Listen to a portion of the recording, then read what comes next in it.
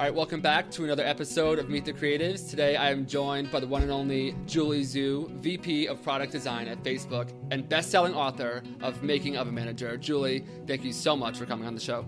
Hi, thanks for having me, Rob. I'm really excited to do this. As I was saying to you before the podcast, I love Facebook and believe firmly in the utility of it. And I'm the kind of person that's like super involved in like groups and stuff like that. I'm pretty sure it was you actually that got me on to Designers Guild.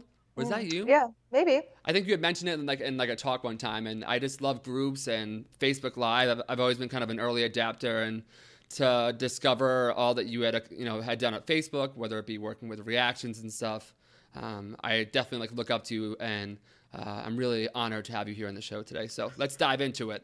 All right, let's do it. Thank you. You're an OG of Facebook, a very young, but nonetheless, an OG at Facebook. You were there when it was the Facebook, correct? You're like ground floor, 100 people. Mm-hmm. That's crazy. Mm-hmm. Did you work hand in hand with Mark Zuckerberg at that time, or was it that small, or at that time it was starting to kind of grow even bigger? Oh yeah, no, I joined when it was about 100 people. Right. So we all fit on one floor of a building. The design team was actually already quite sizable. It was about 5 or 6 people when I joined. And that just goes to show you that Facebook has always invested, pretty early on in design. And design not always just because back in those days, when it was still kind of the earlier days of the web, a lot of times people thought about design on the web as you're making these, beautiful marketing pages. There weren't that many interactable applications yet. I think Facebook was one of the first, but we were very much our little small team was all about, product design and getting people who had experience not just with marketing design websites, but actually building interactions and experiences. I understand it's your life, so it's kind of hard to see it from an outside perspective. But does it kind of blow your mind now that you were essentially an intern in school and you kind of got into Facebook, and then now Facebook has become all that is everything on the internet? It's got to really kind of blow your mind. What has it been like to see that trajectory, and going to work today must be so different than it was when you first started? Absolutely. Are they comparable or not really?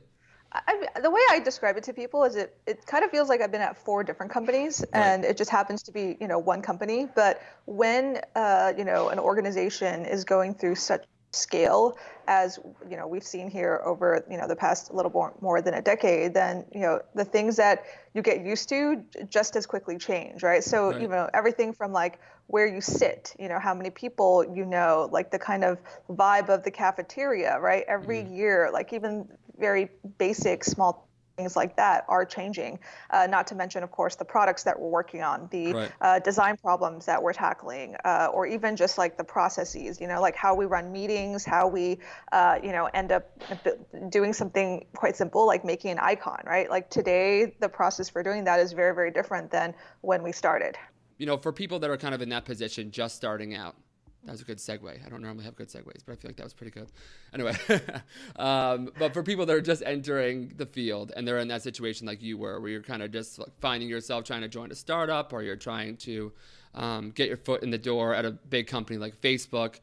I know you give a lot of advice on your Medium channel and stuff like that, but could you give maybe some advice for entry-level people just coming in? The thing that I felt like I was very lucky to sort of find myself in this situation was to be in an environment that was really all about learning. Mm-hmm. Because I think that's honestly what matters the most when you're young and you're just starting out in your career. It's really getting experiences that are going to help you learn and grow, right? It's not necessarily about proving yourself on day one. I actually think when people come into a job and they're like, I got to prove myself, I got to, show everyone that I'm great, then the worst. They kind of close themselves off to experiences, where they might not feel totally confident, but then they won't, volunteer, they won't do it, they won't ask questions, they won't, seek out people who are a little bit further ahead in the journey and can, be a good sounding board or a good mentor. So, the way I look at it, it's just go and,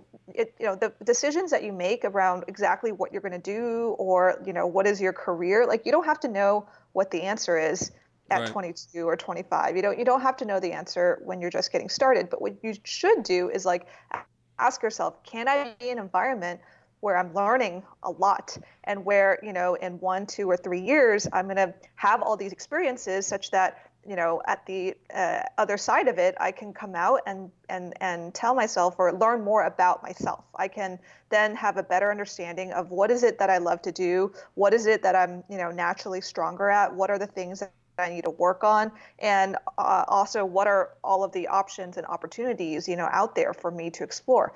Right. Maximizing your learning is, I think, the single best thing you can do in when you just are getting started in your career. One of the things I've been trying to get across in the podcast recently is kind of just like having those conversations centered around learning, centered around kind of, like a nuanced conversation, sort of like the one we're having right now, where there's not like, it's not a transactional thing, but it's a learning thing. But one of the things I remember about going and getting a tour of the Facebook headquarters in St. Menlo was that it seems super intimidating, because it's like, on the one hand, it's super inspiring and you get to see everyone, it's grand and it's huge, and the scale is like, it's so hard to wrap your head around kind of thing. It's almost like disorienting sort of. But I would imagine if you're someone who's just coming in to a company such as Facebook or Google, wherever, how can you go about making those relationships when it's kind of, everything is telling you, like, don't, that's Julie Zhu, don't approach her, she's a VP of design and product. You will be fired if you try and talk to her. I'm sure that it's encouraged, that community is encouraged and stuff like that. But it's one thing for the management to encourage. It's another thing for someone to, like, just entering, to go out on a limb and say hi to you in the cafeteria kind of thing. Right. Is that a good thing? Is that something that exists? Be honest with me, for real. Like, if someone comes up to you, are you kind of like, whoa, like, know your role? Or I'm excited. Like, I love actually meeting designers. It is funny because you are right that, like, I will, for example, in the past, I've often done things with my team where it's like, hey, I'd love to do office hours, like, love to come meet you. Let's, like, have a chat. Right. And it's like sort of open sign up. Not that many people take me up on that. That's and so crazy. I think it's a little bit of the vibe that you're describing with, and I remember when I was, interning at Microsoft, like, there was a similar feeling, right? I had gone to do a summer internship at Microsoft. Microsoft was a very large company, at the time, right? Tens of thousands of people. I walk in, it's obviously a huge company. It has this, long and storied history, and everyone else who seemed like they had been there for much longer and were way more experienced and, were much better at what they were doing. And I had a very similar experience where I was like, I don't know who I can go talk to.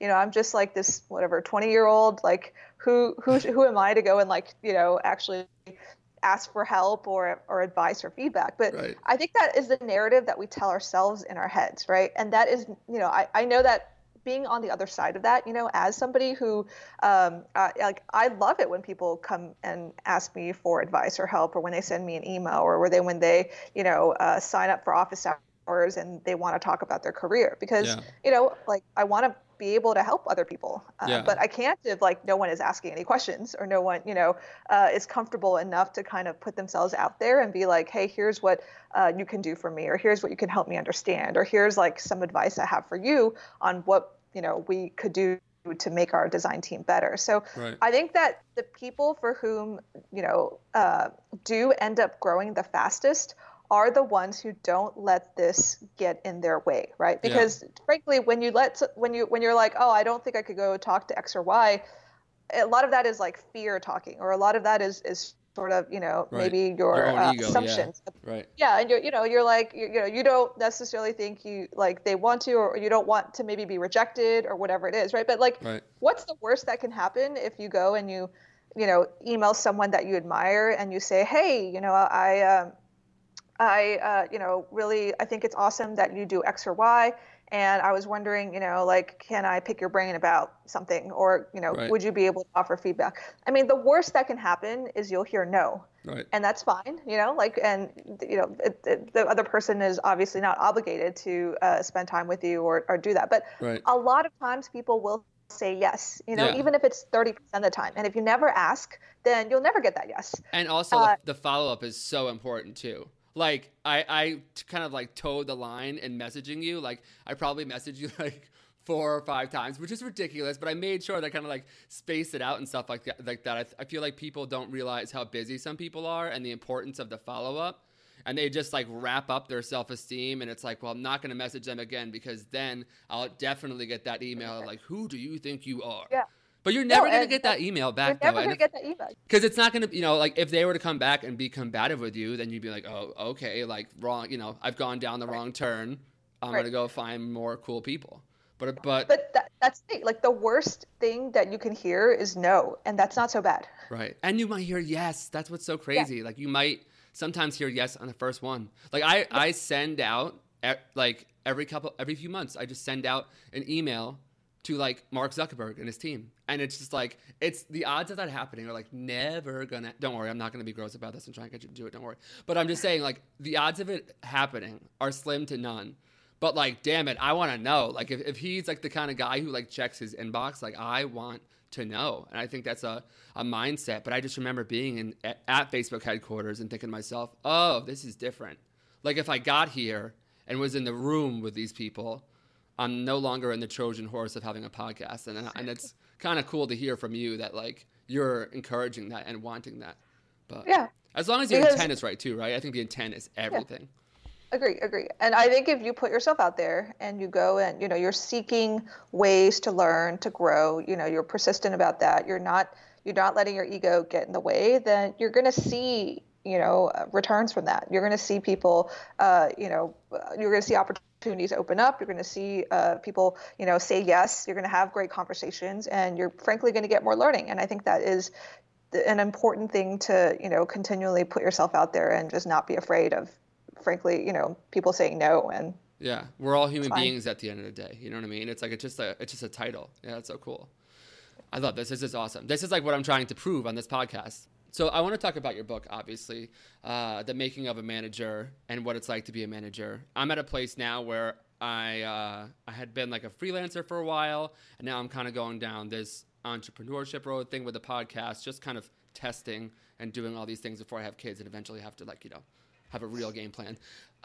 But, being a manager and overseeing people and overseeing their livelihood, having to fire people, I can't even imagine what that's like, and I have a great deal of empathy for people that have to do that. So what makes a great manager? That's such a hacky question, though. I feel like that's like the radio guy question. It's like, what makes a great manager? So what? We're here with Julie Zhu. So what makes a great manager? Right. But for real though, like, and you're like, what are you trying to get across in this book? And like, on its best day, what point are you trying to drive home with this book? Right. The first thing that I really want to, make sure everyone understands before we even get into talking about what makes a great manager is what is management. Right. And the reason I always talk about that a lot in my book is like, because frankly, when I started, I don't think I really knew what management was. Like I knew what the actions were that managers took. Right. I knew that managers interviewed people and managers fire people and managers promote people and they run meetings and they make decisions. But those were all actions. I didn't really understand what do all these actions ladder up to? Like what's the, big idea at the end of it? And now having done this job for, over 10 years, I think the answer is actually quite simple. The manager's job, and you have to actually really understand this because otherwise all these actions almost seem meaningless. They're like you checking off a box, but they're not, you understanding the why of it. The why of a manager is you're just trying to get a group of people to accomplish something together and to get great outcomes, right? And right. You get to, or the structure of the company or organization that you're a part of defines what great outcomes look like, right? It's obviously different for every single team. Your goal at the end of the day is we have this group of people, and we're all trying to do this thing together. First, you have to be like, what is that thing that we're trying to do together? And that's purpose, right? So the first, let's say there's 3 ingredients, buckets of things that managers need to do in order to be successful. Okay. One of them is purpose. It's defining what are we as a group trying to do together? What does success look like? Do you understand what success looks like? Do I understand? Are we having the same definition of success, or do you think something completely different than, this other George over here, right? And so that's one of the things that managers need to do is just be like, all right, guys, we're all here in it together. This is what success looks like. This is how we know we're doing a good job, and to just keep everyone aligned around purpose. So that's the first thing, purpose. The second bucket is people. I actually think people is the most important of all the buckets because you can't get things done if you don't have the right talent. So having the right talent means like, okay, so, if you're, let's say, a conductor for a symphony, right? You got to be like, I have enough flute players, I have enough bassoon players, I have enough trumpeters, and they're like talented, they're not Right. whatever first grade level, they're like, professional players. And Right. so it means you have to go out and recruit, you have to attract great talent, you have to give your trumpet player feedback if he keeps like playing the wrong notes. You Yeah. have to be able to help My wife is actually a coach music people. teacher. She teaches in the marching band, so this is right on the money. Oh, this is a apt analogy. Great. Yes. Yeah. So, making sure that you have the right talent, that you can coach the talent to play to their strengths and, do things that kind of, help you achieve this purpose or this outcome that you define. So that's the second bucket. And the third bucket is process. And process is just defining how people should work together. Because, you might have very, very talented, in people who play various instruments in your band. But let's say, if you put the tall players in front of the short players and they can't see the conductor, then you're not going to get like great music because, Right. they can't see what the conductor's signals are, right? Or Right. if you don't necessarily have like This the is an right amazing analogy. This is like so clear. You're so good at this. Oh my God, this is great. But you have to also have like, what's the process for when people come in? How do you know, like, can everyone understand what the signals the conductor is signaling mean? That's what process is, right? It's defining the how of how all of these people should work together and what are the norms for solving a problem, or Right. what should happen if like this thing, fire occurs, like who should put it out? Like, it's making sure that there are roles, there are norms, there's protocols, there's things for like, when this happens, what should we do? So that's Right. process.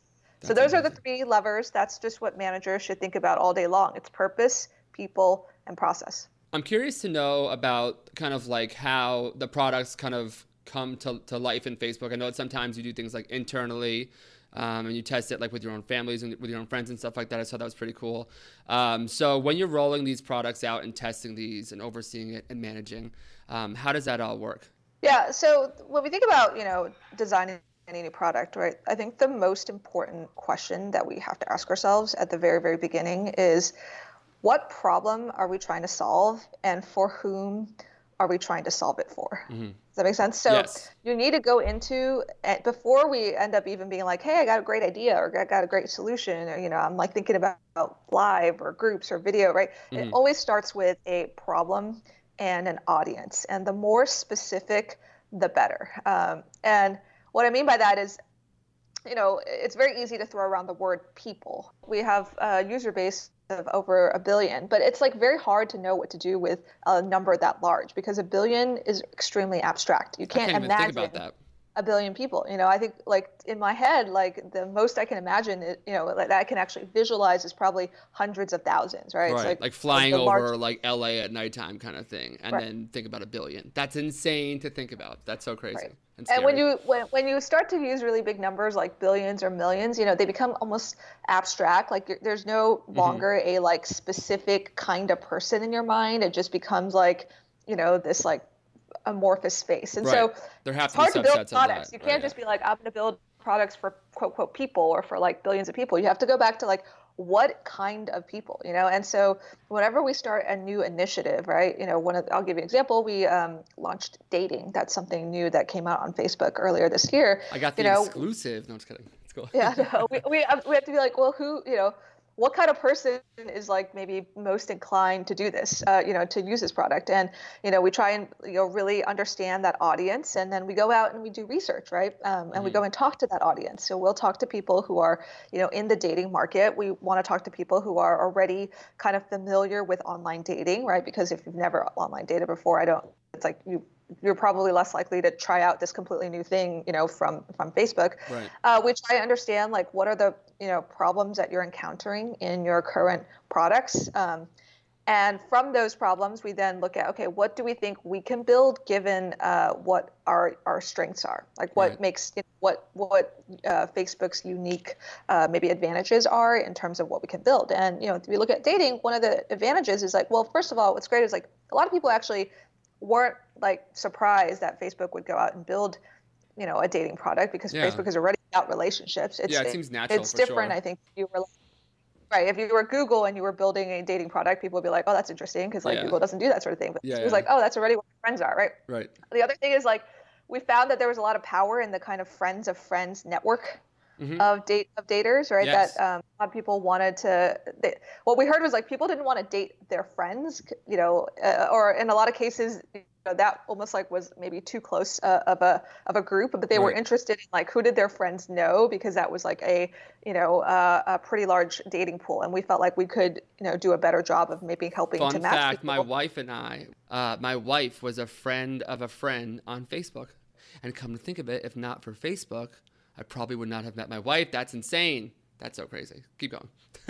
Well, exactly. So, this is sort of the like us going through the process of basically starting with like a problem, a target set of users, people who are interested in dates, who are already, kind of familiar with online dating, figuring out, like talking to them, figuring out, what are their problems, like what would make them be excited about a particular product, and then figuring out what do we think we can do that's maybe unique or that's better than other competitors in the field that can help solve this particular problem. And so that's a lot of how we end up, that's like our process for the start of how we design products. It's like we don't try and go straight to like sketching what a solution is. We try and spend a lot of time on, understanding the problem, the audience, and making sure that we're all really, really aligned on the philosophy of building this particular product. Yeah, for sure. Something I think about a lot is people entering the field. It's compared to nothing. I remember like when I first went to New York City, and I'm sure the experience is just the same in California or wherever people are listening from. Just having it be compared to nothing, and then like people asking like, "Oh, what do you know? Like, we need this skill set. Like, what do you know?" And what you know is like next to nothing. And then you kind of have to have that, it's so cliche and overly used, but that fake it till you make it thing. That's something that's real. And I think that the whole like faking it till you make it implies that you're kind of just like getting by. Whereas I encourage like, no, like look stupid, but have people like laugh and then show you, and then you'll know, and then you can grow from that point. I think the part that I like about fake it till you make it is that you should raise your hand and try for things, even if you don't think, you have, you're perfect for that opportunity, right? Mm-hmm. It's like, you take some risks, put yourself out there a little bit more. But the part that I don't like is I think you don't need to necessarily pretend. Oftentimes you'll learn a lot more if you just ask questions and you don't pretend like you know what the answer is if you don't, because I actually think humans are pretty good at sniffing out, authenticity from others. And if you just kind of come off not particularly authentic and because you're pretending, I think a lot of times people can tell, and it can go against you a little bit. But if you say, look, I actually don't really know the answer, but I'm down to learn, and I think I'm a fast learner, and I think I could do this and get better at it, and I want your help, then oftentimes you're going to get way more help. Exactly. Yeah, I went to, I had a live podcast in San Francisco. It was my first time ever going. By the way, love San Francisco. If you guys are listening from San Francisco and you want to have a live podcast, let's talk after the show. But, I went to Facebook for the first time, and I was like, I want to work at Facebook. And my friend who was giving me the tour was like, well, why? And I was like, what would you do here? And I was like, well, I'd be like a designer. Yeah, but like design what? And I was just like, I don't know, but like, I want to find out. And then I kind of just went around and just like, was super hyped the whole entire time, and then got back on a plane and thought about it. But it was kind of like just allowing myself to be there, and admittedly be like, I have really no business being here, but this is the coolest thing ever. And like kind of piquing, I think it's really important to be around people that will help to like pique your curiosity as well. You know what I mean? Did you have people in your journey that were, like great mentors, or maybe someone to give you, the first person to give you a tour of like Microsoft or something? What was your I want to know what you were like before you were like the legendary, the queen of Silicon Valley, like, crushing the game. Oh gosh. I felt like I just did like everything wrong when I was just starting out. Let's see. Okay. You said you were scared to show up to work every day? I don't believe this. I totally was scared to show up to work every day. That's crazy. I totally just felt in over my head for like years, like really years, like honestly past the point in which even, I think like I'd been doing the job for like 7 years. And you were just like, I don't. Yeah, I was already leading teams at Facebook, and I still felt like I didn't know what I was doing. That's good on most days, or I still felt like kind of really nervous about like very common things like running a meeting or, interviewing a particular candidate. So, all these things just get easier with practice. And Right. I think that's basically I think the story of, working at a startup or any startup or and especially a very fast growing startup is that you're just going to be doing things that you've never done before. And you're probably going to feel really uncomfortable, and you're probably, going to feel like out of your element, and maybe you're not prepared, and you're definitely going to think that you're not the best person to do this, Right. which is probably true because there are probably people who can do that particular thing that you're doing far better. But the thing is, it doesn't matter. Like, all of those narratives don't matter. Like, those people aren't in your role. Like, you're the one in your role. So, Right. go and make the most of it and go and figure out. Yeah, you have to be there and like be in the meeting. Yeah. Exactly. Like, go and figure out how to get better, right? And, don't pretend like you're great if you aren't, because if you aren't, then you aren't. That's okay. But tell yourself, hey, I'm not great yet, but through practice and through me working hard and trying, I will get better. And every time I do this, is another way. It's like another step on the path towards like getting better. And that's true for like literally anything. I used to be, frankly, really, really terrified of speaking in public. Doing this podcast, I could tell you that, 7 years ago, this would have been like horrifying for Really? me, really, really scary. Yeah, some people are really nervous when I interview them. I have to, a lot of times, the first 15 minutes is just putting people at ease. And they're like, people that are like leading the biggest companies in the world. I'm just like, that's so weird. Like okay, some people are born and they're like just very comfortable in front of large groups of people, right? That wasn't me, and that's not many, many people. That's not many of us. But the thing is, anybody can get more comfortable, because if you do anything 100 times or 1,000 times, it's not going to be as scary the 1,000th time that you do it as the first time. So, in some ways, you can almost think of it like a game, right? You're like, okay, if I just sign up to do 100 podcasts, I am sure that by the time I finish my 100th podcast, it's going to feel a lot more natural. I'm going to be a lot more at ease talking. I'll do a better job of making better points. Again, I might not be as the best podcaster. I'm trying my best. I don't know if it's right. Right, but you probably feel the same way. Having like I'm much better now, for sure. If you could people. believe that, I feel like I'm actually a far better communicator now. So, last question, and it's kind of one that just for my own personal curiosity. What is it like when you're at a place like Facebook and you've been there from the very beginning and you're overseeing all this stuff and there's constantly people moving and changing, and I can't help but think about like the pressure of somebody like Mark or Sheryl Sandberg or something. I read Option B and talking about having to go to work and dealing like with grief and stuff like that, and there's so much pressure, there's so much that's on the line. Do you ever have days that you feel like it's kind of difficult to show up and be that great manager person? And when you're in those situations, how do you kind of overcome that feeling? Right. And I mean, those days are real. I think everyone feels them. And I don't think they just feel them at Facebook. I think you feel them at anywhere you work. I can't think of a single company or organization or profession in which every day you show up and it's like sunshine and roses and you never have any bad days and you never feel, anxious or stressed out or, kind of like maybe you don't really want to go to work that day. Right. Right. Yeah, because you're in an intense field. Right. Well, what helps me oftentimes is just the first thing is just to kind of get grounded in like what matters to me. Right.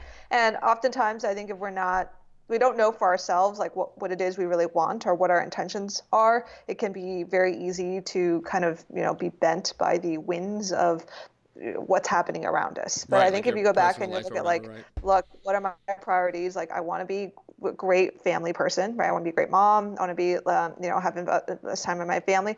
I want to be a learner, which means that I want to continue to be humble and just, be grateful for the opportunities I have, but still challenge myself to learn and grow and take on opportunities. And I want to treat people well. That's I feel very lucky to work with, wonderful, talented, amazing human beings, and treating them well also means that like we respect each other as people, not just the output of our job, right? Sometimes we have bad days. Sometimes, we fail at certain things that we're being asked to do. I know I've failed a number of times, in my responsibilities or have had things not go as well as I would have liked. But that's what it means to be human. And I think, caring about people means that you see that in them and you can express that vulnerability in yourself. And, what ties you together is sometimes more than just that you're trying to, achieve this thing. It's actually respecting and just enjoying the presence of being able to work with the people that you work with. Yeah, kind of like lean on each other and realize that you're not in this like permanent thing too. Like I love when I went to Facebook, there's the Hacker Way sign on the back of it. It's not covered. And like Mark Zuckerberg was talking about how like even like, it was Sun something or other. Oh, yes. It's Sun Microsystems. Yes. Yeah. The Sun Microsystems. And like it's not covered in the back. And he purposely didn't paint over it because he wanted to like state that like no matter how big Facebook gets, that nothing is, everything is finite. Everything can move. Right. Everything can like crumble. So it's like important to like, maintain the relationships and the empathy for the people around you, and to not lose sight of the fact that like this company could go down, and like, would it be worth like not being there for the person to the right and the left of you? And the answer is like, no. And I was like, that is so crazy. Right. No, it's a great reminder. I mean, this is the thing. In Silicon Valley, things change so quickly, right? The biggest companies today, many of them didn't exist 5, 10, 15 years ago. It's crazy out there. You guys are crazy. New Yorkers look at Silicon Valley in awe of like how big it is, how insane it is, how many companies, how cutthroat it is. There's TV shows about it. Like there's no TV, we had Mad Men. That was it. That's all we got in New York. But it makes for a very dynamic and exciting place to work. I mean, we have a sign, at Facebook as well, that's like every day feels like a week. And it's very, very true in so many ways, that so much change is happening. But also, the things that you do every day, they won't stick around forever. Like nothing we design is, likely going to even be the same, or the same code or the same pixels in 5 or 10 years. But it's the process and the journey that really counts. Yeah. And those little dumb moments with your coworkers where it's like, like someone's like crying or something and you're there for them. It's like so weird to think about. Like no matter how big it gets, like we all kind of have, I talked to Chase Jarvis about this recently. It's like no matter what the semantics are, Facebook, whatever, Google, biggest companies in the world, it's like we as human beings all kind of have like these core tenets of like empathy and you could also be, you could be a miserable person as well. I mean, it works the other way, but it's kind of cool that we can have so many different backgrounds and stuff like that, but all kind of have this common goal of like making the world a better place. And I believe that Facebook does that. I really do. Yeah. All right. That's it. Where can people find you online? What's the best place to get in touch? Your Medium series is incredible. Yep. So I write a lot. I blog a bunch. I've been doing so for 5 years on Medium. I'm on Twitter as well. My handle in most places is JOULEE. And check out my book. Nice. If you're a manager or you're interested in management. I will make sure that I put the link and everything in there. Thank you so much for doing this. Keep doing what you're doing. Keep rocking. Yeah. Cool. Thank you so much. I think you're doing an awesome thing. And you continue to kick ass.